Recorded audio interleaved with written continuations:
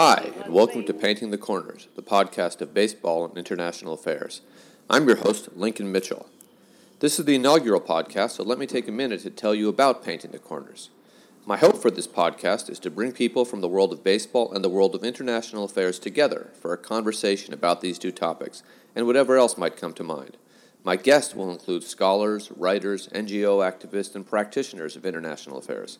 From the baseball side, I will try to bring in writers, analysts, scholars, people from the industry, coaches, and others.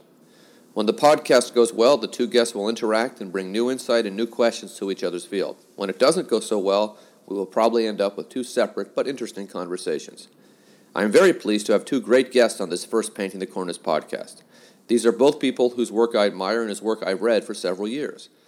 Lisa Swan has been co-writing Subway Squawkers, the popular New York Yankees fan blog, since 2006, with her Met fan best friend John Lowen. Lisa writes the Yankee side of the blog. If you like New York City baseball, I urge you to check out their site, subwaysquawkers.com. Lisa's writings have been published in the Washington Post, the Daily News, Yahoo Sports, and Guidepost magazine. In addition to writing about the Yankees, Lisa is also on a fitness journey. She has lost 80 pounds so far and has run 3 half marathons and completed 2 Spartan races. She is currently training to run the New York City Marathon this November. Lisa was quoted this year in the New York Post and Yahoo Finance talking about the Yankees' secondary ticket market battle with StubHub, something neither the Yankees nor StubHub are happy with her about, and if you have a chance to go up to Yankee Stadium and buy tickets through the secondary market, you know what Lisa is talking about. If you want to hear more from Lisa, you can follow her on Twitter, Facebook, and Instagram at Subway Squawkers. That's her social media handle. Also, stay tuned for a big announcement, as per which media outlet their site will soon be paired with. Alexander Cooley is the Claire Tao Professor of Political Science at Barnard College and Director of Columbia University's Harriman Institute for the Study of Russia, Eurasia, and Eastern Europe. He is a well-known scholar to anybody who studies that part of the world or international affairs more generally. His research examines how external actors have shaped the sovereignty and political development of the post-communist states, with a focus on post-Soviet Central Asia and the Caucasus. He is the author of dozens of articles and 5 academic books, including Great Games, Local Rules, The New Great Power Contest in Central Asia, and Dictators Without Borders, Power and Money in Central Asia. Dictators Without Borders is due out probably in February, I'm told. Alex and the Harriman Institute are putting together some great events in the coming year or so about the 70th anniversary of the Institute, as well as the 25th anniversary of the collapse of the Soviet Union. Check out their website, www.harriman.edu, for more information about that. You can follow Alex on Twitter at Cooley on Eurasia. Before we get started, a few logistics. I will post this on iTunes as well as on my website, lincolnmitchell.com.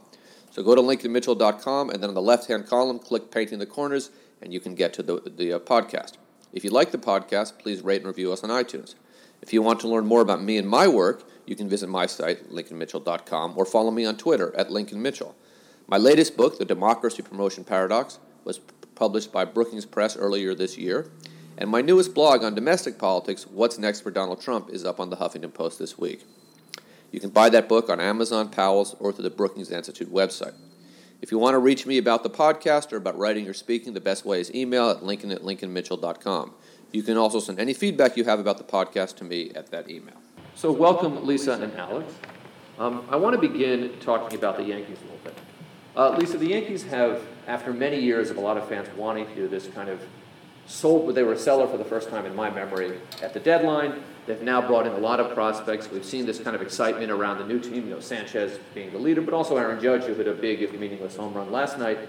And so now there's this challenge of how do you go from there to building a team that contends? Do you think the Yankees can do it? There's a whole player development. There's talent accumulation. Now there's the player development piece of that. What do you think the Yankees' shot of doing that is? What are the things they have to get right to get from here to there? Well, I certainly think they're better off than they were a month and a half ago. That being said, I have my doubts on a lot of things, and I think that Brian Cashman did about as well as he possibly could at the trade deadline. They got a pretty good haul, but I mean, the prospects they're called prospects; they're not guarantees. And so I mean, Gary Sanchez has done a great job so far. But if you look at the people who've had that kind of start, it's names like Wally Joyner, the infamous Kevin Moss, right, yeah.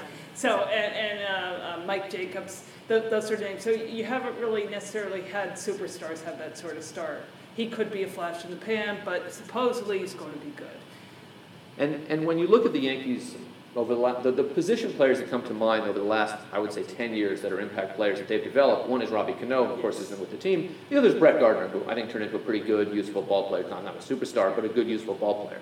Other than that, it's been very, very little. So can you get the Clint Fraziers to be impacted? The Yankees, do you think they have the player development skills to do that, to get from here to there?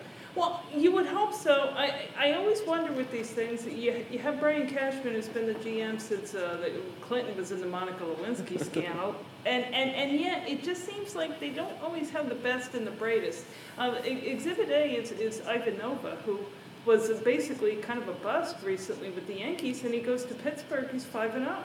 I mean, what's going on there with as far as like with his pitching that he could just? I know it's National League and it's a little easier, but it's just remarkable turnaround. What is Pittsburgh seeing that the Yankees didn't? And my other concern is that the free agent market isn't what it used to be. And ironically, Ivan Nova's one of the big names on the free agent. On the pitching side, there's almost no one coming out. Yes. Yeah. So the Yankees, what happened, as you know, is that all these teams got the big local TV contracts, which the Yankees were the first to do that, have the massive networks and everything else, and they signed up their superstars. So it's not like it used to be. Well, every year the Yankees can go Christmas shopping and get CC Sabathia. And if they do, it's the 32-year-old CC Sabathia. Right, exactly. And Alex, I want you to I'm going to make a transition here in a moment, but there is this 2000, I think it's after next year, where there is this kind of Manny Machado, Bryce Harper class. So there is this sense that they could add then. But the other question for me is this a team that has the patience, right? This is, it's not going to happen instantly, even with the expanded playoffs, right? Making it, if they sneak in this year and get knocked out in the first round, yet again, is that really, there's a lot of money in their coffers, but is that going to keep the fan base? Is that going to stop another situation where Dodgers come to town and there's a whole section with an LA Dodgers banner? Yeah, exactly. Well, that's the thing. I mean, even with the Subway Series this year, you had the 7 line, and they bought. I was at one of the games. They had several sections, and it was just Mets people. And the fact that they sold the tickets like a third-party way, and the Yankees were happy to have them. That have that enemy territory. It is just, and certainly with San Francisco, they seem to have a lot of contingent at Yankee Stadium as well. When I first moved to New York moved back to New York in 1990, if I saw somebody my age with a Giants hat, I would approach them, and within 5 minutes, we would have people in common who we knew. That's how rare it was. The Giants were this obscure thing going on across the country. Today, it's different, and that's a franchise that has taken a very different approach than the Yankees in many respects. Alex, you're a Yankee fan. But I'm going to ask you to make, and I'm going to make an analogy here that may be a strange one, but we're coming up on the 25th anniversary of the end of the Soviet Union. And at the time, that was, it was a great, obviously hugely important geopolitical event, but it was also seen as this moment where democracy was going to flourish, many of these countries were going to move forward in that direction. The last quarter century of history has shown something different. And again, there's this, I don't want to compare the kind of Alex Rodriguez, Carlos Beltran to the Soviet regime, but there is this sense of the weight that was dragging down the possibility is gone. And how do you turn that into what might be the outcome we want? In the Yankees' case, it's a winning baseball team. In this case, it's democracy, it's freedom, it's country states that function freely. So anniversaries are really interesting times to reflect. And I think if you had checked in 5 years ago on the 20th anniversary, or say 15 years ago on the 10th anniversary, we would have thought about this issue very differently. Going to DC frequently, talking to policymakers, think tankers, as well as academics, there's an overwhelming sense of pessimism at the moment regarding democracy and its trajectory. Policymakers are literally lost for ideas. How does this turn around? Even the diagnosis, what exactly has gone wrong? How is it that something that seems so inevitable when we were talking about the end of history in the 90s after the Soviet collapse, that everyone would be a Democrat, everyone would want free market economies, has now gone in a number of different directions. Now, I don't think it's as dire as people make it out to be because the pendulum goes back and forth, but I do think we see some common trends, right? Common trend number one, across a lot of countries, is that we're seeing a kind of return of nation first anti-immigration, anti-globalization, right? Whether it's trade, whether it's You're talking about Western. That's right, Western states kind of thing. But a lot of these trends, you can also see them in the East European countries that first went democratic, embraced Europe and sort of liberal democracy, and now are openly saying, no, liberalism is not for us. We want to be an illiberal polity. And Viktor Orban of Hungary is a really good example, right? Saying that he admires Putin and he admires China and he wants Hungary to have relations with all of these countries. So I think the era in which it was sort of fashionable to associate yourself with the West, with liberal democracy, that's over. And a lot of these rulers are solidifying themselves. Erdogan in Turkey is another good example, by appealing to a sense of sort of national identity, sort of us versus the world, and that's very much a trend. I was actually just in Israel, and it's hard, regardless of what your views are on the Middle East, it's hard not to think of Netanyahu in that vein also, which is a country we've never thought of quite in that way before. Yeah, no, I think that's right. And I think the other thing that's brought up by Netanyahu, when you recall when sort of, the White House tried to intervene, not very subtly and without great success. In fact, it backfired on them prior to the election. You also see this play towards blaming outside interference and outside forces for a lot of the sort of ills in society, and that's a very successful strategy. I mean, I'm going to try to go back to this analogy, but in the 90s there was one model, right, and that was the West. And it seems like partially what you're saying is that there are now alternate models, and they're not as democratic, they're not as oriented around human rights as many in Washington might like, and they're not as oriented around the United States foreign policy interests as many in Washington might like. And, in the world of baseball, in the mid-90s, there was the Yankee model, which was develop 4 Hall of Famers, 5 if you count Bernabeu, 5 borderline Hall of Famers, add in as many free agents as you need, and run the table every year. And if you were a Yankee fan, that model worked great. In the 1950s, it was spend more money than everybody, and when Joe DiMaggio gets old, find Mickey Mantle. When Bill Dickey gets old, find Yogi Berra. These are obviously models that are not so easy to duplicate. But what happened in baseball similarly is that the rules changed, and other models came up. So, I mean, the Rays were among the first teams, but certainly the Giants and the Cardinals nailed down the young talent, your Madison Bumgarners, your Buster Posies, and fill in the free agents very selectively. The Yankees have been unable to do that. I'm trying to bridge these things through an analogy, but do you see a similarity there? I think one pivotal point in terms of world affairs was the great financial crisis of 2008, 2009. And that was a devastating blow to the kind of international prestige of democracy, but also this Western model. Obviously there were sort of concerns about our financial institutions, our capacity to spend. But at that time too, what happened globally is that China really started to be perceived as a superpower in the making. So one of the things that's happened since is that we don't have money to spend in the same ways that we used to on programs and projects. And a lot of countries turn to us and say, well, the Chinese are giving us a lot more investment than you are. All you're giving us is sort of, rhetoric about norms, about values. This isn't affecting our bottom line. So that in combination with the discrediting, I think has separated the democracy and the values from our economic heft. And I think we're finding out without that economic component of our kind of state power, we're a lot less attractive as a model. So I want to bring this into the today's news, which I don't always like to do, but we're at the Harriman Institute at Columbia University, and we're in the middle of a presidential election where Russia has played the only elections where Russia has played a similar role in the United States have been on film and in literature, right? This is a very unusual situation. And I'm wondering if you could talk a little bit about this Trump-Putin relationship in the context of, for example, some of the things you were saying about Viktor Orban, right? How Donald Trump fits into that, what it might mean if the United States is moving in that direction. And obviously, some detail about why we should be concerned, or if we should be concerned about the Trump-Putin Manafort triangle. Manafort's not so much in the picture now, but was influential, early on with regards to Ukraine and other issues. At least if you want to weigh in here as well, that would be great. What I find really interesting about the Trump-Putin dynamic is, first of all, just how personal, right, the dynamic has become. In other words, one of the reasons that Trump cites of liking Putin over and over again is not only his perceived strong rule, but because he says nice things about him, right? Because he respects him, right?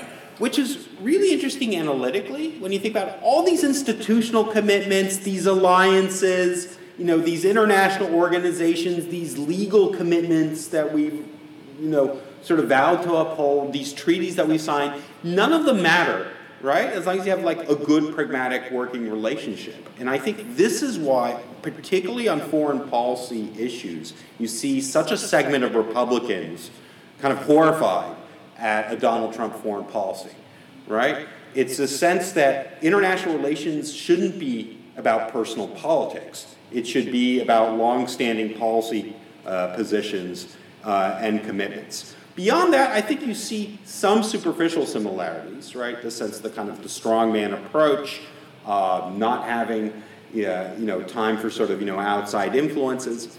But I think with concern about Russia, this is a really interesting twist and one that Putin is savoring, right? Going back to our golden 90s, it was standard and it was accepted that the U.S. could go around telling the world how to run their elections, right? That we would send democracy monitors, we would assess the quality, we would write briefers, we would express concerns to ambassadors.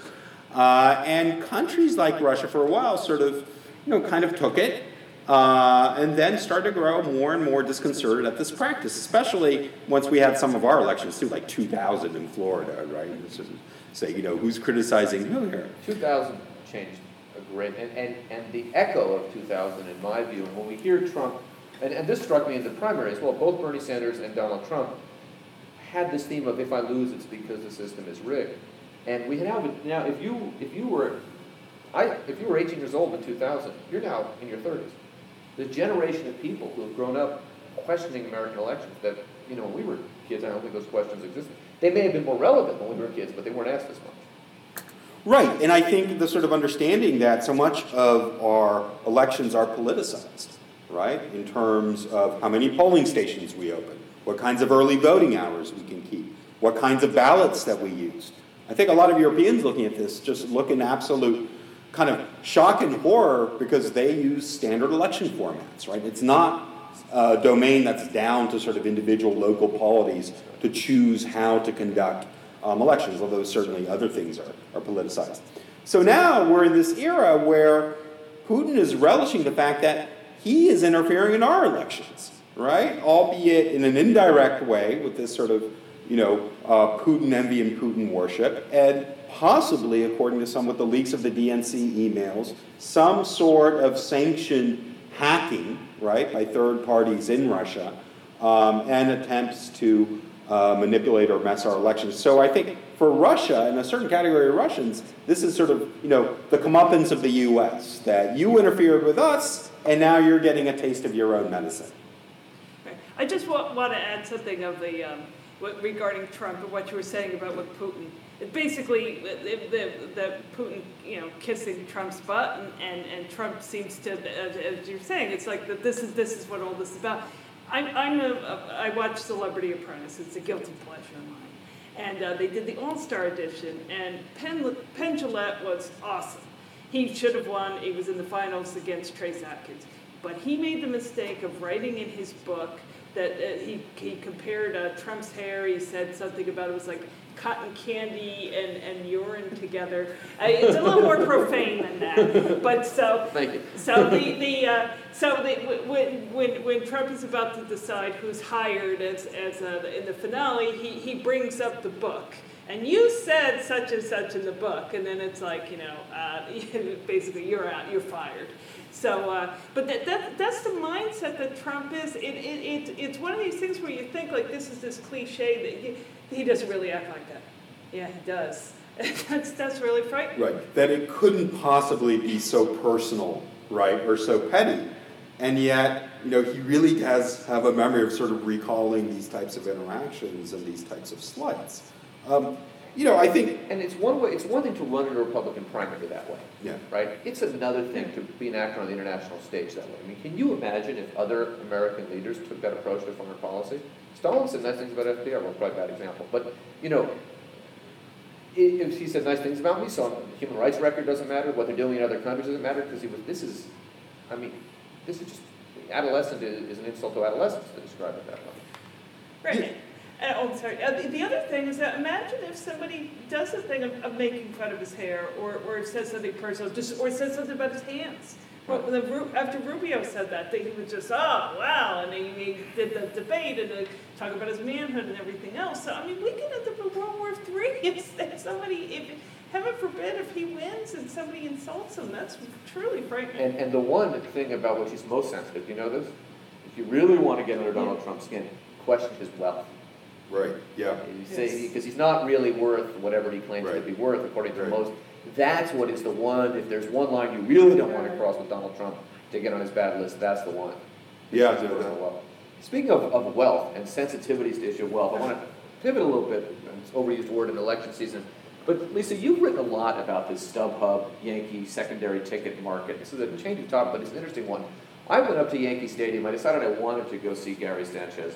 And I actually, for the record, was quite impressed. It came up in around the fifth inning, and his pitch was was the outside corner. He's a right-handed hitter. And after years of watching Mark Teixeira take that pitch on the outside corner and line it weakly into the shift for an out, as a left-handed hitter, seeing Gary Sanchez, and he took that pitch and he hit it nicely to the opposite field for a base hit. And I thought to myself, wow, that's a nice piece of hitting for a rookie. And then I watched, and I thought, that's going to bounce off the wall for a double, because he hit it really hard. And then it kept going and going, and actually went over the fence for a home run. And it was quite an extraordinary bit of hitting for a veteran, let alone for a rookie. But that's not the question. The question is this. I bought the ticket the last minute on StubHub, because I was going alone, and I just wanted one ticket. My friend couldn't make it. It was just the easiest thing to do. I got a great price. And once I bought this ticket, I got this thing in the email. You can't print it out. You have to have it on your smartphone, and I immediately thought of you. So tell us a little about this kind of StubHub issue, what the Yankees are getting at, why it's a problem for ordinary fans, what the messaging is here from the Yankees. Okay, yeah, the Yankees all of a sudden decided that ticket counterfeiting was this huge problem that they need to deal with. So they said we've got to move into the modern age. So no more print at home tickets. They all have to be mobile. Well, first of all, somebody ought to tell Apple this. I guess their latest iPhone has allegedly more battery memory, but the rest of us, I have to charge my phone a couple times a day. So the idea, I have to go to a game and make sure my phone's charged, otherwise I'm out of luck. I can't just print the ticket. Right, I was afraid to listen to podcasts on the way to the game because I didn't want to lose my battery. Right. And so then the Citi Field has it. You can print it out. You can do it on the phone, whatever. And then the other thing, they still haven't really quite figured out what do you do when you get there. You got to carry. Do you have that the whole evening? You got to make sure your phone's charged in case you leave your seat and come back. What if you're partying with 2 or 3 or 4, and one person has all the tickets on their phone? Right. There's so many problems with it, but the big reason that they did this, and it was a joke because at the same time they're saying about this, they're stepping with the counterfeiting. Michael Kay's on his radio show talking about how he got tickets for his wife for Hamilton, which were hard copy print tickets, and he bought them on Craigslist, and they were counterfeit. So it's like, here's your example, and these are real looking tickets that if that's the real counterfeit. You mean not the printed home, but the the actual hard stuff, Yes, so it wasn't the print at home or anything else. So, I mean, this is just all a front because the Yankees had their ticket exchange, which was with Ticketmaster. And StubHub was eating their lunch. So they decided, and that was the other thing. Aside from this is that StubHub, if you wanted to buy tickets from there, you would have to go, then StubHub opened an office, and it was about close to probably 12 blocks away from Yankee Stadium. You'd have to go there, pick up the tickets. In order, and then you get like the hard stock tickets or whatever, because you couldn't do it on the phone or anything. What is the Yankees' agenda here? They are selling a product that people want to have a good experience, so they will return and have that good experience again. It's not cheap to go to Yankees. It's not cheap to go to a Red Sox game either. A lot of baseball experiences aren't cheap. what is their goal here? How does this fit into a customer relations framework that really builds around repeat business, builds around bringing young people in? And I say this as someone who, at the end of the year, always regrets I didn't go to enough Yankee games. But what are they thinking? Yeah, it's crazy because you have at Citi Field, and they're extremely fan friendly. They did an event on President's Day where they ended up having too many people, but they ended up they didn't have enough vouchers at the time. The thing was that you could get 2 free tickets from going. And so they ended up, just for waiting online, we got tickets to use at a regular time. They were very good seats. The Mets are always trying to get people in the ballpark, and it's succeeding. The attendance is getting better and better. Also, having a team that wins the World Series has a little something to do with that. Goes to the World Series. Yeah, that's right. So, I guess we'll see this year. But I mean, And as you know, the year after getting to the World Series, the ticket sales usually go. I had a few years back, I was sitting across the hall here at the Harriman Center on a summer day, and it was hot. And I decided to take the afternoon off and go to the Yankee game. And I rode my bike up there, and they wouldn't let me in with my bike helmet. My bike helmet. And because I would fling it at somebody as a weapon. He's a styrofoam, it's not exactly a weapon. I had to check it across the street at stands, whatever, and I did. I got angry, so I just went to 2 or 3 gates, and finally somebody let me in. But I was very upset about this. A couple weeks later, I went up to San Francisco to visit some of my family, and went to a Giants game with a friend, and he said, "We'll ride our bikes." And I said, "Oh, can we bring our helmets in?" And he said, "There's valet parking. San Francisco, there is free valet parking for your bicycle. You don't even need to bring a lock. They watch it for you. You tip the guy a couple dollars at the end of the game, and you get your bike back, helmet, whatever you want, bells if you want to paint it in orange and black." It seems like in the 21st century, now I don't know if they do this anymore, but that seems like that's part of that also. Yeah, well, they're extremely fan friendly, and the thing is, they haven't had to be, because no matter what they did, people wanted to go see Derek Jeter, people wanted to go see A-Rod, people wanted to go see Mariano, people want to see a team that was in the playoffs every year. So they have no experience at actually being friendly with the fans, and it's just every year it's, well, what can we do to maximize the profits or whatever, and and so this year they decided they've been pushing the ticket exchange, and it was using StubHub as their a bogeyman for another year of this, and then finally they finally made a negotiation with them, and on the surface it looks great. Okay, they've made the deal with StubHub. This is going to help the fans, but unlike every other team in the United States, the StubHub has a ticket minimum of $6 for that's for all the teams. But the difference with the Yankees is the tickets cannot go below 50% of the season ticket value. Every other team, that's not the case. But so that means that the tickets, which were minimum of $6, with StubHub now they're $7.50, they're $10. I just tried today to see what would happen if I tried to sell grandstand seats. Now that's $10. Well, maybe if it may not seem like that much, but that's a pretty good jump. Right, especially if it's something that, I mean, the appeal of a baseball game is that it's something you can do at the last minute. It's affordable, and these websites like StubHub make that possible. And you want to go as cheaply as possible, otherwise no one's going. Right. And to create problems there doesn't seem to make a lot of sense. Right, and the thing is, which I've always agreed with the Yankees, where they would say this is a free market when people complain about free agents or the ticket prices or anything else. Right. Yeah, it's a free market. Now, when it can hurt them, oh no, we've got to do these artificial things to keep it from being a free market. Well, that's consistent with the behavior of Major League Baseball owners for over a century, right? Yes. So there's no inconsistency there. Yes. So is there actual evidence that ticket exchanges have hurt season ticket sales? I mean, is this something that we have actually good data on, or is it just this reflexive wanting to sort of protect the value of the product the way Yeah, no, well, I'll tell you the thing there's a double-edged sword on that, is that, and I know that one of the reasons the Yankees did this was that the season ticket holders were complaining. And there was, I mean, the Longtros thing where he said about what the fans who are not used to sitting in the seats. I'm sure that's the case, that they've had the regular fans or the fans who are spending all this money on tickets, but the real subtext of that is, I paid such and such, why is this person getting this sort of deal?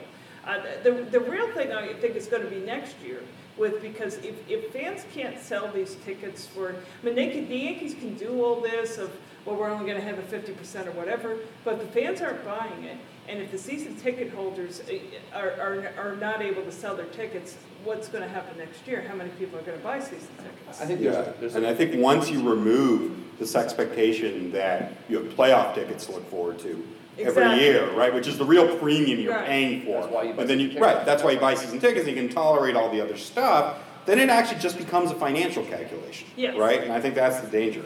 Yeah, and that's the thing. It's if people figure it out, is like the good thing with the secondary market is it used to be, well, shoot, I've got my season tickets, I got to find somebody to go buy this, or I got to give it away or whatever. Now you can put it online. It's very simple, that sort of thing. So you always have a market to buy it. But the question is if people aren't buying it, and you find it even at the lowest prices they'll let you, because if it was up to the fans, if it's the last minute, if you're going to get $2, you'd be happy. Well, $2 is better than nothing. There might be another interpretation here too, which is more troubling from the Yankees' perspective, and this is, I suspect there's some truth to this. Most of these season tickets are not, I mean, these are expensive. Right. They're not people like us. They are corporations, law firms, businesses, people who entertain as part of their business, people who have a large law firm where you have a few boxes or something, and you know that someone wants it every night. That's the theory. These are people who don't need that $50. A lot of this, the way if I buy tickets and I can't use them, I feel badly. But what's striking is they end up on the secondary market because they can't give the tickets away. And that's what is a hard, that to me is more of a warning bell than anything else. This secondary market issue exists because the law firm, I mean, I remember I worked in a construction firm 30 years ago in San Francisco. The Giants were terrible. And we had season tickets. And at the end of every weeknight, if the Giants were home, I would get a call. I would run the plan room, and I would get a call. Do you want the tickets for tonight? And I would say, how many do you have? They would say 8, which is the whole box. They were $8 face value. And I would say yes. I would call a friend, and I'd sell the other 6 for $4 each. Make them, but at least they could give some of them away. Right. Now I suspect not being able to give the tickets away is an even bigger problem.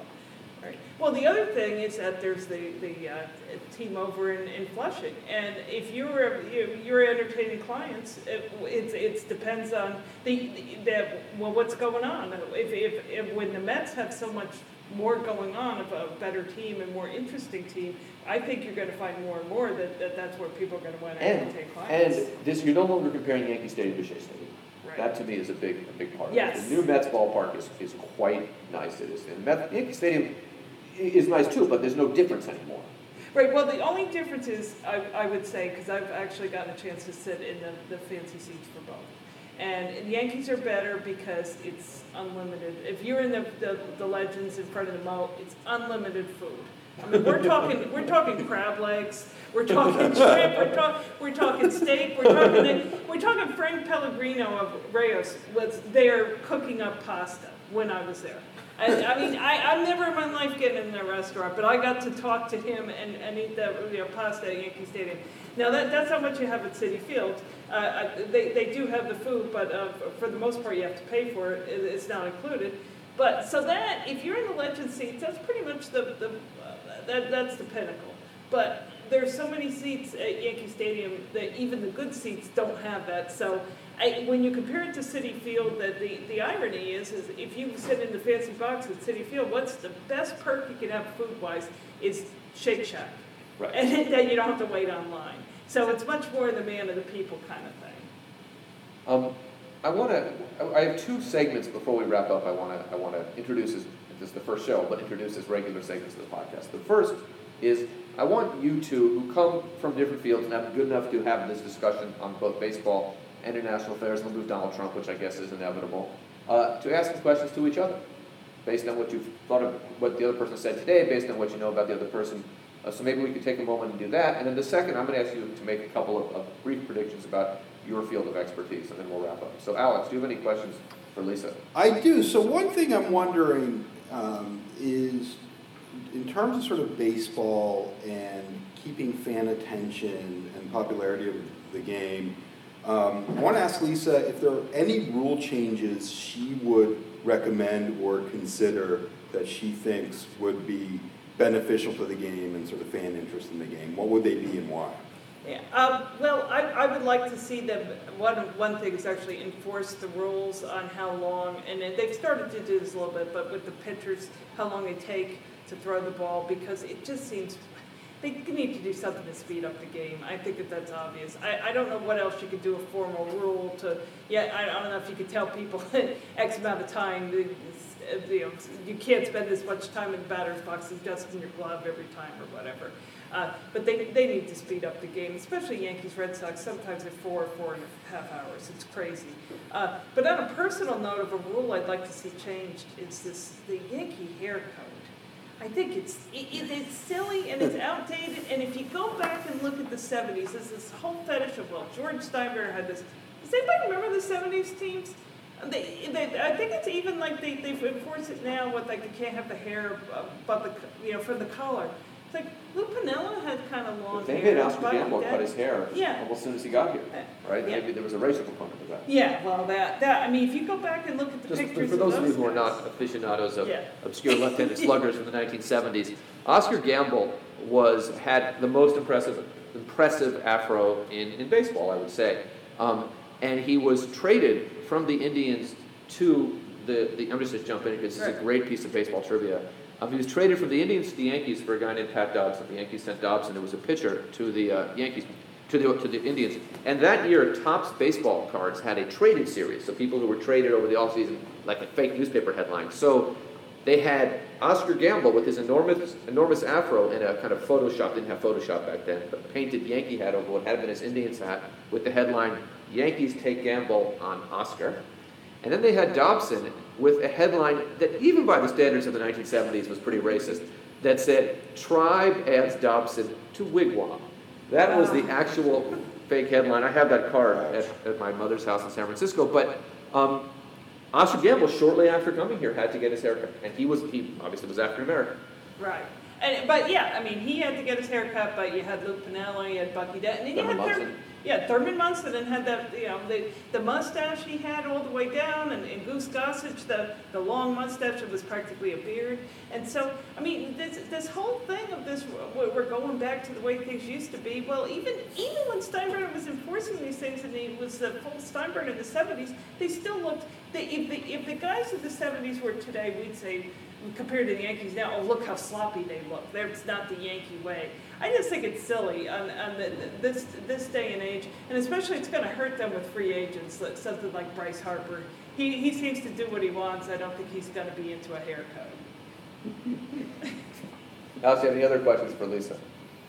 I guess I'm just also really interested, as a longtime New York baseball observer, I'm wondering if, this I'm really interested in this sort of post kind of powerhouse paradigm that the Yankees now confront, right? This idea that, we're just going to sort of spend our way to being competitive every year, whether you like it or not, and by just the sheer force of our ballot box and the score that we have, we're going to be in the running. And if that's no longer working, what would you like to see, or what do you think sort of, the new kind of mantra of the Yankees could be? It seems as if the Mets have done it through, greater inclusion, going younger to a certain extent, but what could the sort of new Yankees era look like? Well, one of the things that I would like to see is them import player development people and front office people from other teams.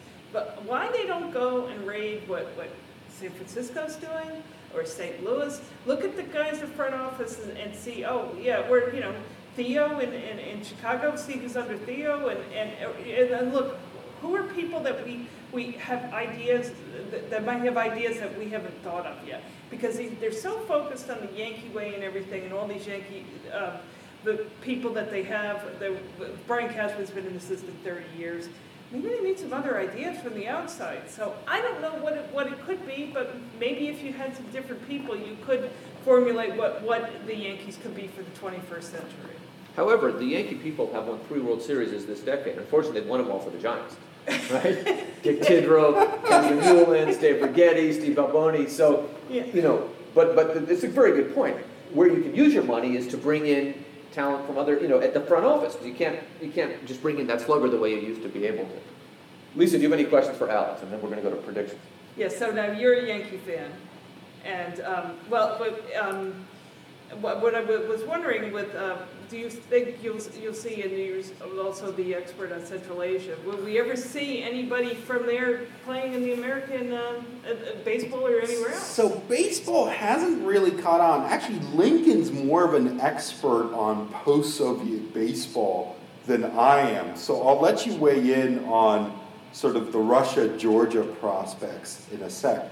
I'll say one thing that I think is detrimental to the game is the fact that it lost its Olympic status. Now, when we say Olympic baseball, we just say, whatever, like who pays attention to Olympic baseball, but that actually carries a lot of currency because that's the one time in 4 years that random people from around the world are going to sort of, open to the challenge of every obscure thing going on, and they'll get into it, and they'll try and figure it out and sort of suss it out, and you might pull, some attention there. Without that kind of international status, baseball is going to be viewed anyway as more of an American game. So I don't see the prospects there. Very different than, say, the NBA, right? In the NBA, the aspiration from all around the world is to play there. And there's actually some pretty decent leagues outside in Russia. Actually, the Kazakhs have an okay league and so forth. But, it's just a given that you aspire to do a stint in the NBA, at some point. I'm wondering whether sort of, baseball in some way, and also I don't think that the World Baseball Classic. World Baseball Classic never, I think, fully lived up to what it could have become. Maybe because the States never won it, right? The Dominican Republic won it once, Japan won it twice. Right. So I don't know. I think without an international projection, the game is probably not going to get that appeal it wanted to. Also, I would say sort of football now seems set to expand sort of overseas. And I think that's a really, really interesting move. And I don't know whether it'll pay off for them to, say, have a London franchise or something. But, I think it is, if you're going to keep expanding, interest and the revenue source and so forth, to me it seems like something to look into. I have just a couple of thoughts. I have a long interview with one of the guys who was really working to promote Georgia, who's working to promote baseball in Georgia in my forthcoming book, Will Big League Baseball Survive? And he believes that baseball has a future in Georgia. Now, he says this as someone who loves baseball and loves Georgia, so there's a confluence of interest there. I once got a call from a scout for the Chicago Cubs about he was interested in scouting the former Soviet Union, and he indicated that one of the concerns he had about Central Asia was that there was not a big tradition of team sports. And he said, if we have countries that play team sports, you can explain to someone who grew up playing basketball what baseball's about. But without that basics in a team sport, it's very tough. And related to that is that, there are Asian baseball powerhouses that are involved in Central Asia, notably Japan and Korea, but they don't get involved in promoting baseball the same way that we do. The World Baseball Classic, next week the qualifying rounds will be played in Brooklyn for one of the pools. And the pool members are Pakistan, Brazil, United Kingdom, and the team that is favored to win is Israel, which in Brooklyn kind of almost like a home field advantage. And because of the rules of the World Baseball Classic, we'll have a pretty good team. So, but again, you're not seeing Central Asia. I don't think there's any post-Soviet teams even trying to qualify. But all it takes is one kid in Svanetti throwing 90 miles an hour, and you get 4 million Georgian baseball fans. That's true. Yeah. Do you have any other? I just thought of this now. do you see in Central Asia? I know I know it was a cliche that people would want American blue jeans, but is there any sports memorabilia or wear that people get from America? So that's really interesting, right? Like, because we started the show with this observation that the U.S. no longer had the kind of appeal in terms of its institutions, its values, its kind of shiny beacon of democracy that it once did. And there's a number of different reasons for that, right? From us not having our own house in order, to perceptions that, we practice double standards and hypocrisy, we sanction sort of, Guantanamo Bay and extrajudicial kinds of proceedings on the one hand, then lecture countries on rights on the other, the same thing with elections. But at the same time, American culture and American entertainment is still highly prized and highly followed.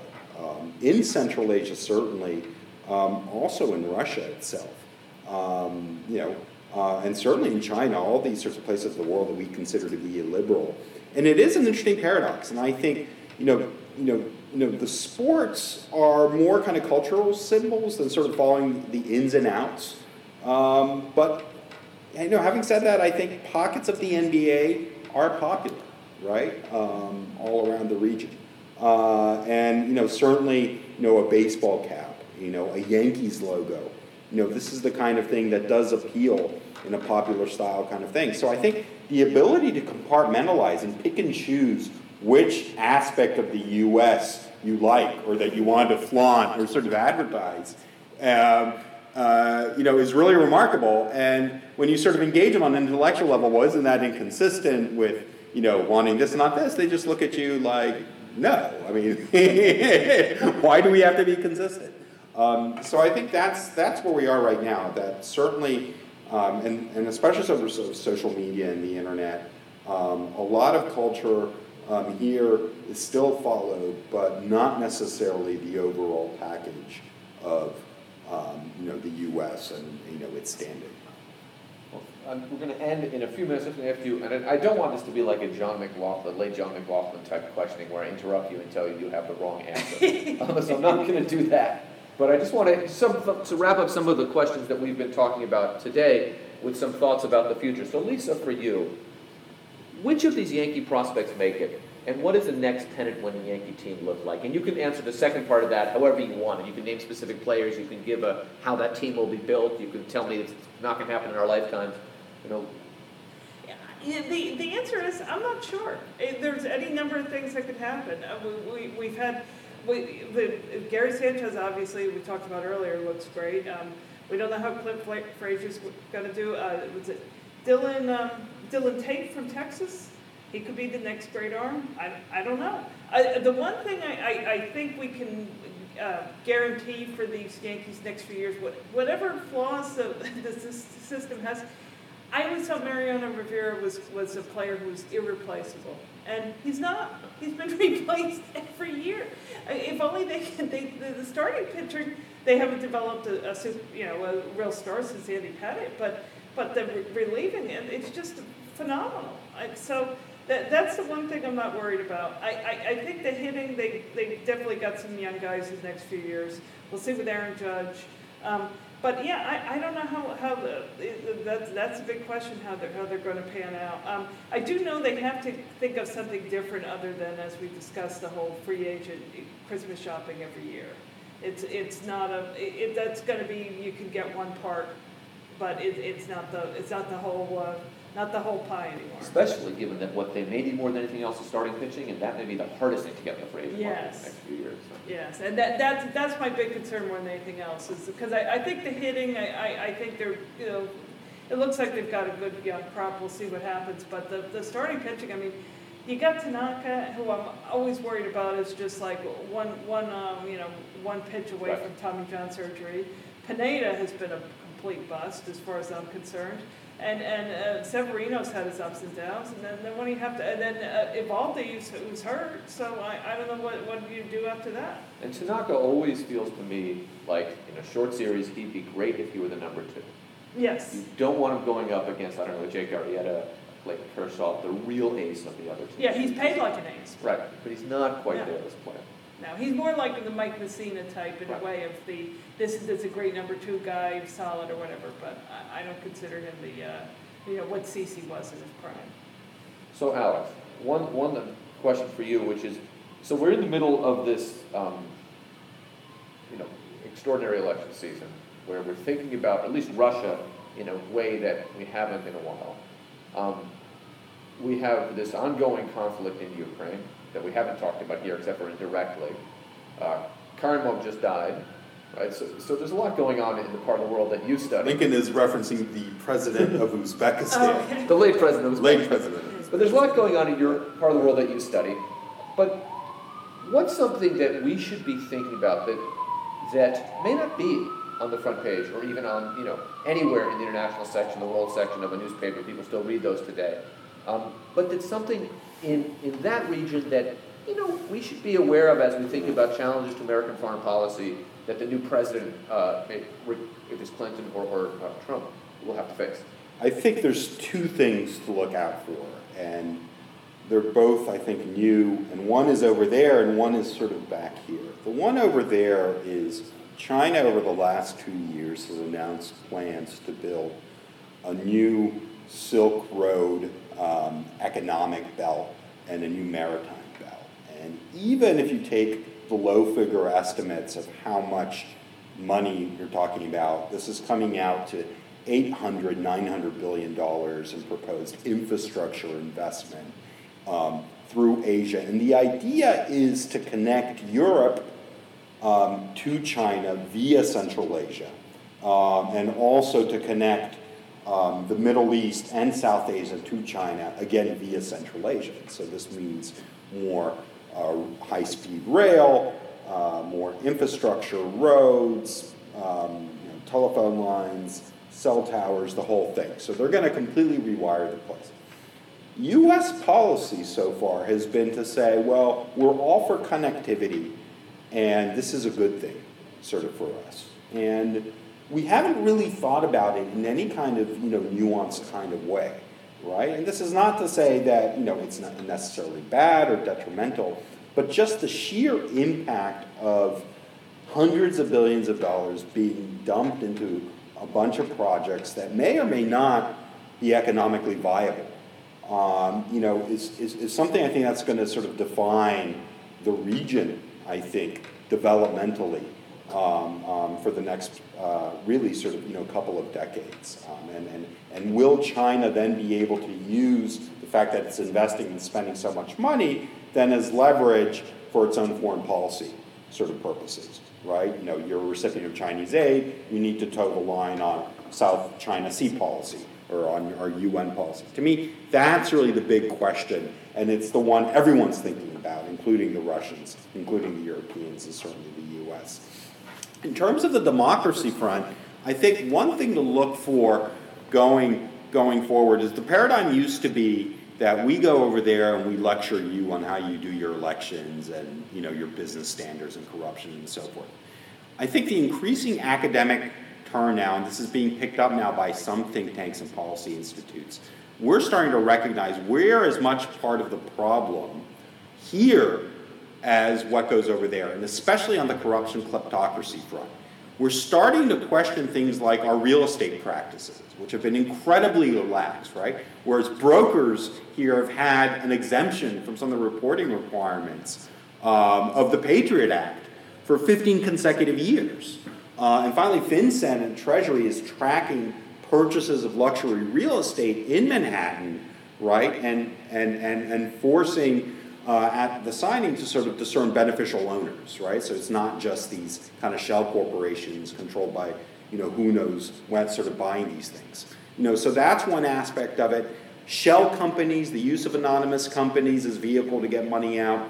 In other words, we have all these jurisdictions here that we say, oh, these are legitimate professional services that we provide, right? And yet we're finding more and more that a lot of these corrupt kleptocrats and autocrats over there actually buy real estate here, keep bank accounts here, do business transactions here, and we're going to be forced to confront this more and more. So in other words, the paradigm of advocating sort of over there is going to start coming with, advocating in our practices here, which is going to ruffle, I think, more than a few feathers in a few industries here.